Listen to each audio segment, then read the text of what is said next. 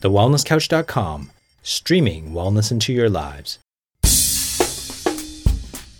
Sit back, light the fire, kick your shoes off, because it's time for That Paleo Show with your favourite caveman, Brett Hill.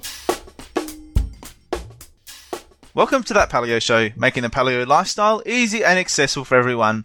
I'm Brett Hill, and this week I am without George. We are once again playing Where in the World is George Bryant. He is, I believe, in Texas today, travelling around, and so wasn't able to join us on this particular interview, but we'll welcome him back next week, no doubt. But in the absence of George, I've got a very special guest come and join us. She is the other half of a guest we had only just a few weeks ago on the show, and her name is Kelly Ma. She's a mum of 3 living in the country. She's a part-time veterinarian and full-time advocate of good health. She's passionate about children's health, including diet, movement and mindfulness, all of which we'll talk about today. She's a competitive swimmer and coach, and likes mountain biking, running trails, all fueled on a paleo diet. She's also a qualified yoga teacher, if that wasn't enough, and she's completing graduate studies in psychology. She believes good health is a product of mind, body, and gut. So welcome to the show, Kelly. Thank you, Brett. Great to be here. That's great. I've got so many questions I want to ask you because there's so many different facets to what you do. It's wonderful, and we're going to delve into all of it today. But let's start from the start. What made you get passionate about becoming a veterinarian, first of all? Because it seems like that was the first one to come along. So what made you so passionate about animals? Yeah, that's a common question, that one, and it probably isn't actually a passion for animals. It came mostly just for a passion for science and an interest in health and medicine, and veterinary sort of came from that. Of course, I did enjoy my pets and animals, but so mostly just a curiosity. And where did that curiosity come from then? Was it more around science, health and medicine as opposed to veterinary? Like what made you curious about science? What made you curious about health? And how did you end up then becoming a vet as opposed to perhaps a doctor, a naturopath, a chiropractor, whatever else you could have become?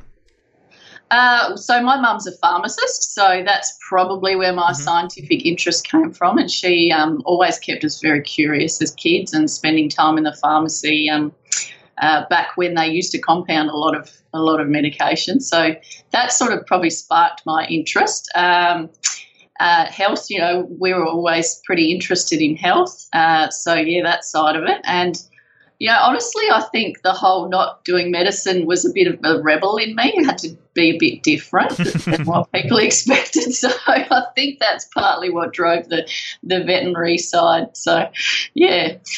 That sounds a little bit familiar. That does. Getting into chiropractic as opposed to medicine, there was probably a little bit of that with me as well, I reckon. So, you guys are very passionate about your health and wellness, obviously very focused on your paleo diet. You're both very active.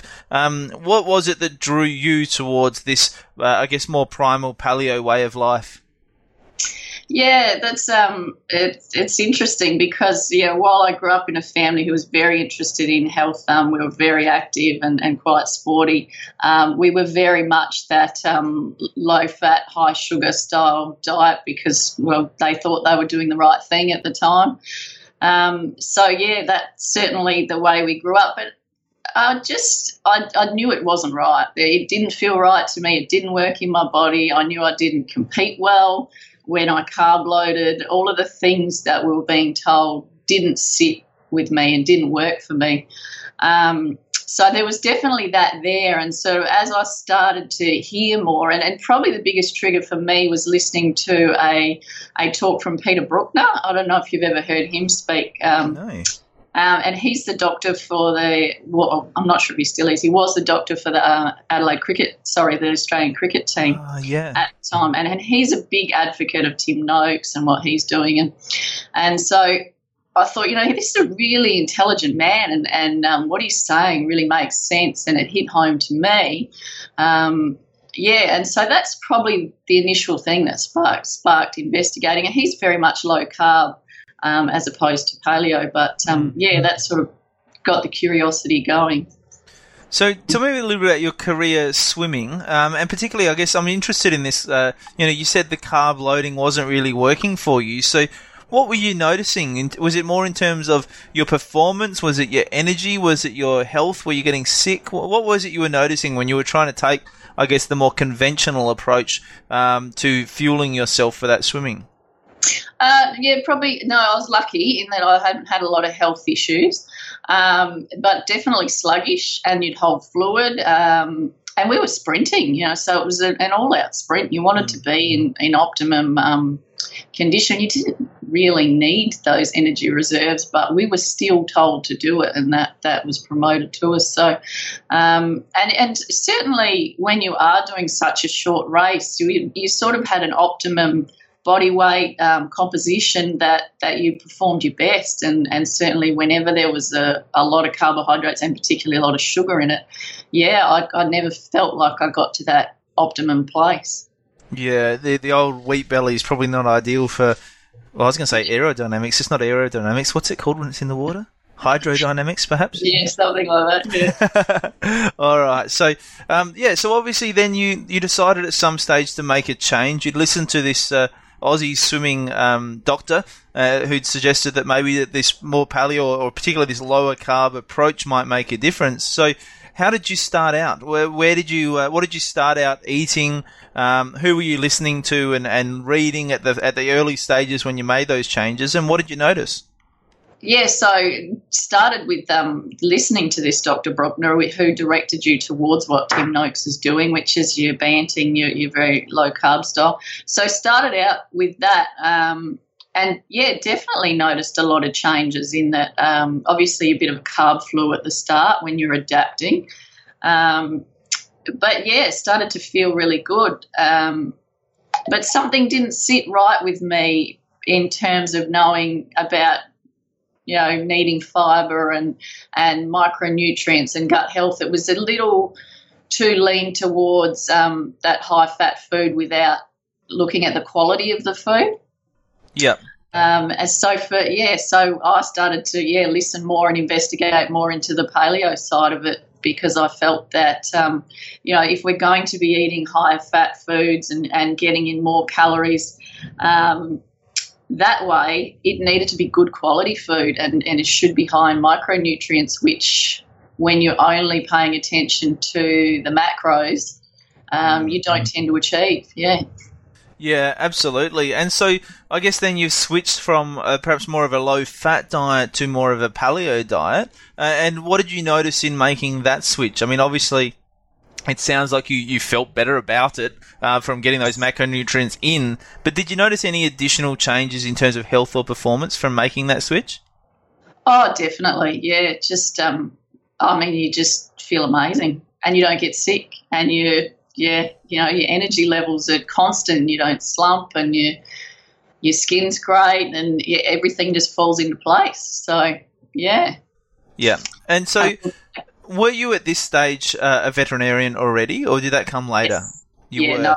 So this is So tell us about, I mean, your studies in veterinary science, I'm guessing were quite, sort of medically oriented in nature. And so as a result of that, the advice you were taught to give around treatment and management of animals and their diets and all of those sort of things would not necessarily have correlated with this new, paleo approach you'd taken in terms of your own diet. Did you see a bit of a conflict there, or was it you were already taking those sort of approaches in your veterinary science career? It's interesting because it's probably a bit of both. Certainly, when you're taught about treating and dealing with wild animals, it's all very much returning to nature and nature states. But then with our pets, it's approached in a totally different way. So absolutely, I started to look at things in a new light, and a lot of things started to fall together and make sense, and what you were seeing, and then there's still a lot of conflict out there into what's right and what's wrong. So, I tend to observe a lot, but it's very interesting because our animals really are just a reflection of the society they're in. We're seeing all the same problems. So, Oh, it is fascinating, and I might have to ask you a couple of questions after, because we've had some of these discussions around our own home with our pets as well. But I find it interesting what you just said, that there is that divergence in opinion of how to deal with wild animals as opposed to domesticated animals. And how was that explained to you as you went through your veterinary career? And was there always an element of you that thought, that doesn't quite make sense, that we're treating the wild animals so differently to the domesticated animals? Yeah, absolutely. And it wasn't explained. There's some discussion around perhaps evolutionary changes, and there's been noted some mild evolutionary changes in the gut systems of, say, pet dogs versus wild canines. But, I mean, you imagine that we fed animals at the zoo from a packet, there'd be outrage. But it's considered to be the best option for your pet. It's it almost feels like common sense falls by the wayside sometimes. So yeah, well, you may or may not know, but we've got a little miniature horse at our house now, and so we've been having a lot of these discussions around our little horse, because she's in the paddock and she eats grass, and we think that's great. And then her paddock is getting quite low, so I did notice on Instagram today, Steffi's let her out into the backyard, and she's eating the grass there, or else we take her around the block. But many people have told us that that's not enough, that a horse can't survive on grass, that we need to supplement her feed with a whole range of things, from to grains to hay to molasses to all sorts of things that need to be supplemented with. And at the same time, we've had these discussions around footwear for our horse, that some people would suggest that footwear is necessary, other people suggest footwear isn't necessary, but then if you don't have footwear, then they need to have their hooves filed back, and that there's no way around that's just what has to happen, which none of that seems to make sense to me from an evolutionary perspective. It seems to me that it would be natural for the horse to walk around perhaps on some surfaces that would naturally blunt the hooves, as opposed to filing them back. It's just a fascinating sort of snapshot for me of the divergence of opinions in terms of, I guess, taking a more natural, primitive approach or primal approach to animals and to ourselves, as opposed to, I guess, the modern conventional wisdom around that. I mean, I'm not even sure if I've got a question here. I'm not sure where I'm going, but is that what you find in terms of your career? That there is a real sort of divergence there, where this conventional wisdom doesn't necessarily make sense from a more evolutionary perspective? Absolutely. And it's reactive. It's reactive rather than preventative, what we're doing. So, the horses have problems with their feet because of carbohydrates in their diet. Yes. Particularly ponies and small horses. You've got to be so careful with them. So a lot of the foot treatment is because of the lifestyle. And so, we're just piling on these reactive treatments or dealing with problems. Same thing with dental health in your dogs. There's so many people saying we didn't used to get dentals done on our dogs, and rather than, suggest that we're doing dentals that are unneeded, it's more that what are we doing differently that means their teeth are unhealthy these days. So it doesn't make a lot of sense, but it's happening. Yeah, I like this, Kelly. I like this because you're talking my language here. Because my approach with our horse is to say, well, let's just let it eat the grass, and then if sometimes the grass gets a little bit low at certain times of the year, then maybe the horse will just get a little bit leaner, and maybe that's natural, that, at certain times of year it leans out, at certain times of year it fattens up, and that kind of makes sense. It's not starving, it's not skin and bones, it has food there, it's not fading away, that maybe that's a natural thing to happen as well. And then the flow on from that is to say, well, okay, if its hooves do naturally grow, and the natural way for them to stay under control is that the horse walks around on rougher surfaces and rocks and gravel, and it naturally grinds itself down, then my solution to that is to say, hey, let's take our pony for a walk around the block. It can walk on the bitumen a little bit, it'll naturally wear itself down a little bit, and that makes more sense to me than us coming in and having to file it down. Am I being negligent, or am I kind of on the right wavelength here? I like your approach, so That's all I'll say. All right, good. I feel better about that. And this topic is such a big topic at the moment, obviously, because people will have seen. There's been in the media. Pete Evans is releasing his new food for animals. Yes. And so it started a lot of conversations around, well, what is the right food for animals? Because, I think dogs are probably one of them. Dogs, cats are probably the most common ones that we see in our households. And when you look at the ingredients in the dog and cat food that you get from the shops, it's quite shocking. It really is. It doesn't make a lot of sense, once again, from an evolutionary perspective, for a dog, for example, to eat a food that is very high in grains. So how have we gotten to this stage with the dog food? And what is a dog's natural diet?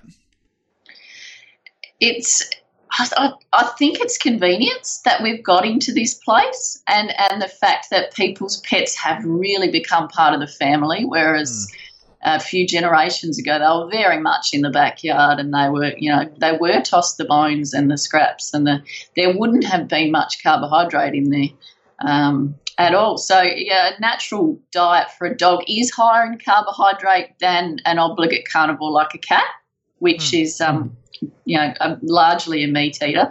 But dogs really should be having somewhere up to about 70% of their meat to be diet. And if you look at those dog foods, you're down around 30% a lot of the time. So it's missing that part of it, but also just the way it's presented. I mean, dehydrated and compared to eating some fresh meat, this is such a stark contrast as well. So you lose the quality in the protein, the heat treatment, the way they prepare that food. It's it's the equivalent of us eating from a packet. And so you've said there, if I got this right, that a dog's diet should be at about 70% meat, and I guess the rest of that is fruits and vegetables. What percentage are we talking at for cats? Cats is up to about 90%. Yeah, okay. Yeah. So dogs, sort of 50 to 70% is. And your average cat food that you get from the shops, what percentage of fat animal protein would that be? It is higher. I think they're up around about 50%. So you'll find a lot of people who have a dog and a cat, the dog will go and eat the cat food, and for good reason. So it's quite a common thing. People just come in and say, my dog will only eat cat food. So that's hilarious. So that might be a good idea. It might be actually feeding your dog the cat food might be a better ratio for the dog than the dog food. Yeah, possibly. And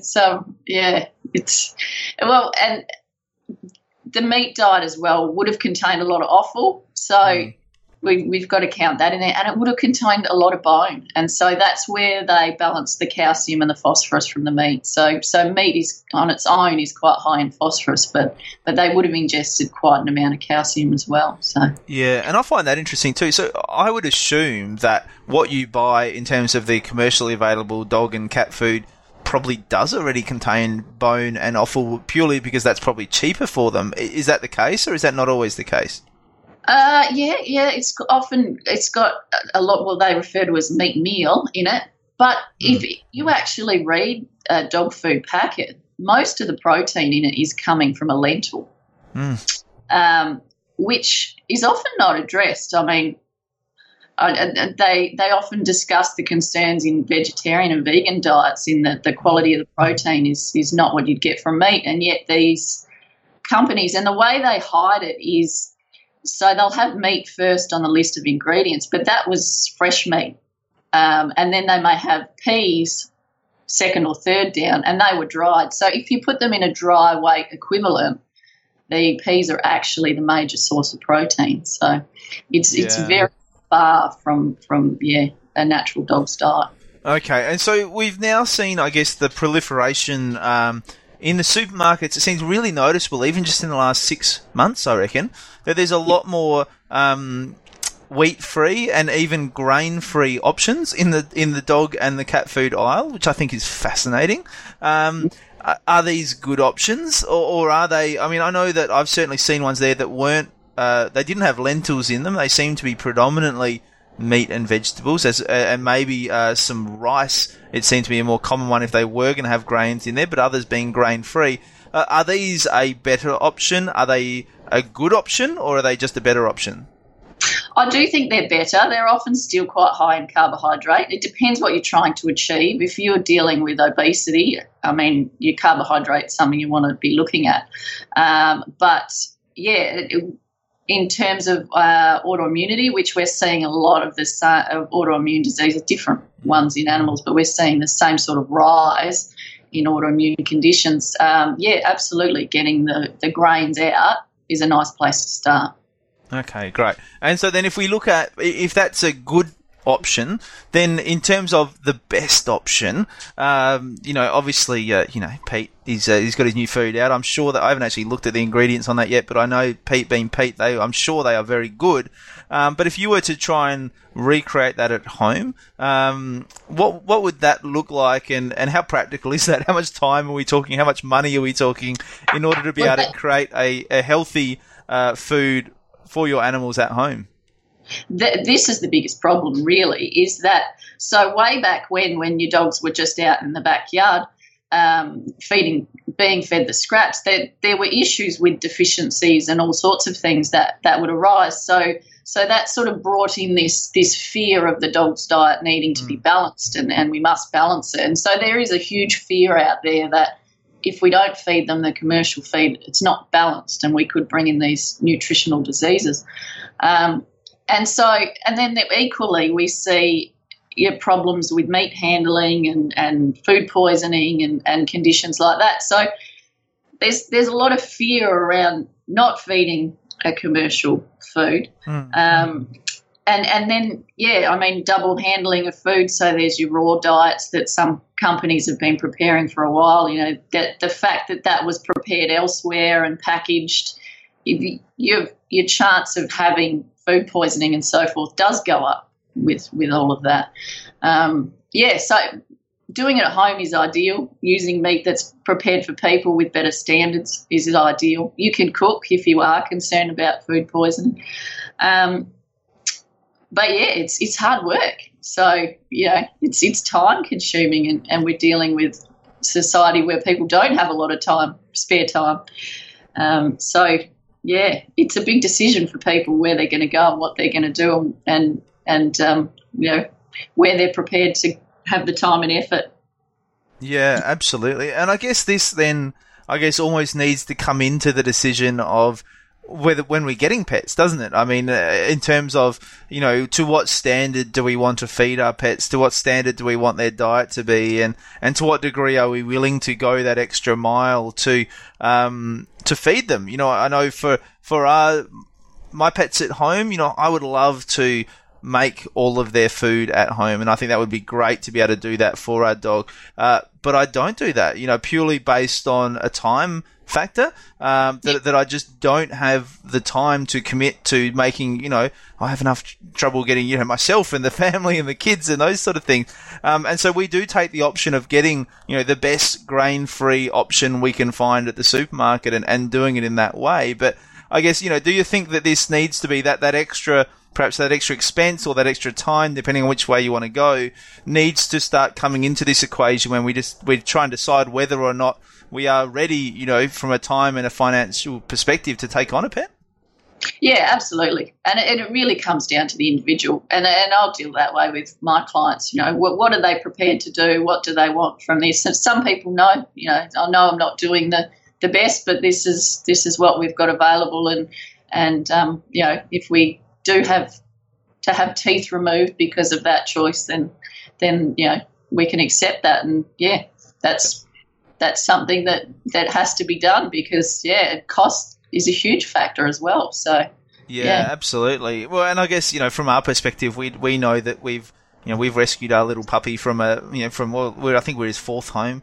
And we think we're probably doing a better job than perhaps what he'd had done previously, and so that sort of comes into the equation as well of sort of figuring out, would he be better off if we didn't have him, or better off if we do have him, and all those questions come into it. But I guess moving forward from that, talking about some of the other little people in our home, we've spoken about our little furry friends, but you've obviously got a family of 5 as well. And so I'd love to talk to you a little bit about bringing this paleo lifestyle into your home for your kids too. So what tips have you got for the mums and dads out there who are wanting to introduce their kids to a paleo lifestyle? Were your kids paleo right from the start, or has that been integrated as you've gone along? Only my youngest, and I will say the easiest, because that's all he knows. That's normal for him. Yeah. Yeah, so definitely easier that way than to bring it in. A lot of people seem really concerned about the cost and the time of doing paleo for the whole family. But over time, you develop strategies and ways for dealing with it. But give us a couple of your best tips for getting the for finding a cheap ways to feed the family paleo, Kelly. Because I know there's mums and dads out there who would love to hear a couple of those. My best tip would be, when you do your vegetable shop, I'd probably buy 3 times as much as what you'd think you would normally buy. And whenever you're cooking them, cook 2 or 3 times as much. So there's always something there, cooked, ready to go. You can put a little bit in the lunchbox. You've got leftovers. Find some key recipes that they love that you can knock together quite quickly. And just raw fruit and veg. Raw veggies that such an easy snack, and fill up their lunchbox with it, and they're never hungry. So it's so true. I think as a way of saving time and money, if you can transition the snack foods to be fruits and vegetables, even though it seems like you're spending a lot when you're buying all those fruits and vegetables, they are so much cheaper than the packaged snack foods, and so much more portable and so much easier. I think that's a really great tip for doing that. And you are also studying psychology, just because obviously you're a bit bored and had a lot of time on your hands, Kelly. So I'd love to hear from the psychology perspective, have you got some insights for people in terms of getting their family on board, in terms of adopting a healthier way of life? Oh, yeah, absolutely. I mean, even if you're doing it for yourself, if the whole family's not on board, it's so much harder. You need to have that supportive environment to make any sort of big changes. So you'd certainly want to be sitting down and discussing how and why you're doing this, and that you need everyone's support in order to achieve it. And kids are just so interested, though. They want to do the right thing, and once you explain what we're doing and how it's going to help them, they're just so keen to be a part of what's going on.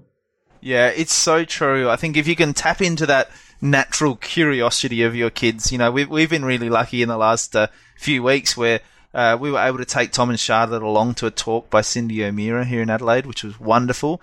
And Charlotte's still probably a little bit young, but my 9-year-old Tom was just fascinated by it and absolutely got into it and was just riveted with the information she was sharing. And then last week we sat down and we all watched Pete Evans' new movie, The Magic Pill, because that's now on Netflix. And both of them, it was really interesting. Even Charlotte, being a little bit younger at 7, she was much more able to engage with the movie because of because that's a medium she's more used to, and the visual representation and the snappiness of it, where it's a bit more punchy, where both of them were really able to engage with that. And it's been fascinating to see how much that has impacted upon them, and how they've taken snippets from that, and I've heard them sharing it with their friends, their teachers, their grandparents. It really is that curiosity that kids have, and I guess that that lack of stuff. They haven't been taught. It's almost like they're a fresh canvas sometimes. They haven't got lots of conditioning they need to undo, which is fantastic in terms of them being able to really absorb some of these new concepts as well. Yeah, absolutely. Yeah, we also love the sugar film for that too. That's really engaging for kids and a great place to start, just to get them thinking about what they're doing. And they've got such a fascination with marketing and packaged food that drives kids to get them sort of curious about whether or not that means it's healthy for them. Yeah, I love it. Hey, that sugar film, is that on Netflix? Do you know? Oh, it should be. I'm going to have to check that. We might have to try and get that one for the kids as well. Well, look, it should be mandatory in schools, I think, that one. I know. I think we've actually spoken to our school about possibly doing that one, so hopefully they will. That'd be great. Well, thank you so much, Kelly, for coming on board today. It's been a pleasure sharing with you. I've really enjoyed getting to ask some questions about my pets, and hopefully they were relevant to other people about their pets as well. But also, just finding out how you're incorporating this lifestyle for yourself, for your family, and for your animals has been absolutely fascinating. So thank you so much. No worries, Brett. Thank you. And you've got an Instagram account sharing some of this food and these recipes you make for your kids, not necessarily for your animals, but it's at Healthy Kids Eat Real Food. Which I think is just a great little handle there. You might have to create a second one at some stage of Healthy Animals Eat Real Food, and that might be popular too, I reckon. Yeah, maybe. And then I'd have to practice what I preach too, just like you said. Well, thank you so much for joining us. For everyone else, until next week, join the conversation on Facebook, give us a 5-star rating on iTunes, join our newsletter list at thatpaleoshow.com, and let's help grow the paleo tribe worldwide. Join us next week on That Paleo Show. This has been a production of TheWellnessCouch.com. Check us out on Facebook and join in the conversation on Facebook.com/The Wellness Couch. Subscribe to each show on iTunes and check us out on Twitter. The Wellness Couch, streaming wellness into your lives. Whilst the Wellness Couch presenter endeavor to provide accurate and helpful information to their listeners, these podcasts cannot take into account individual circumstances and are not intended to be a substitute for health and medical advice from a qualified health professional. You should always seek the advice of a qualified health professional before acting on any of the information provided by any of the Wellness Couch podcasts.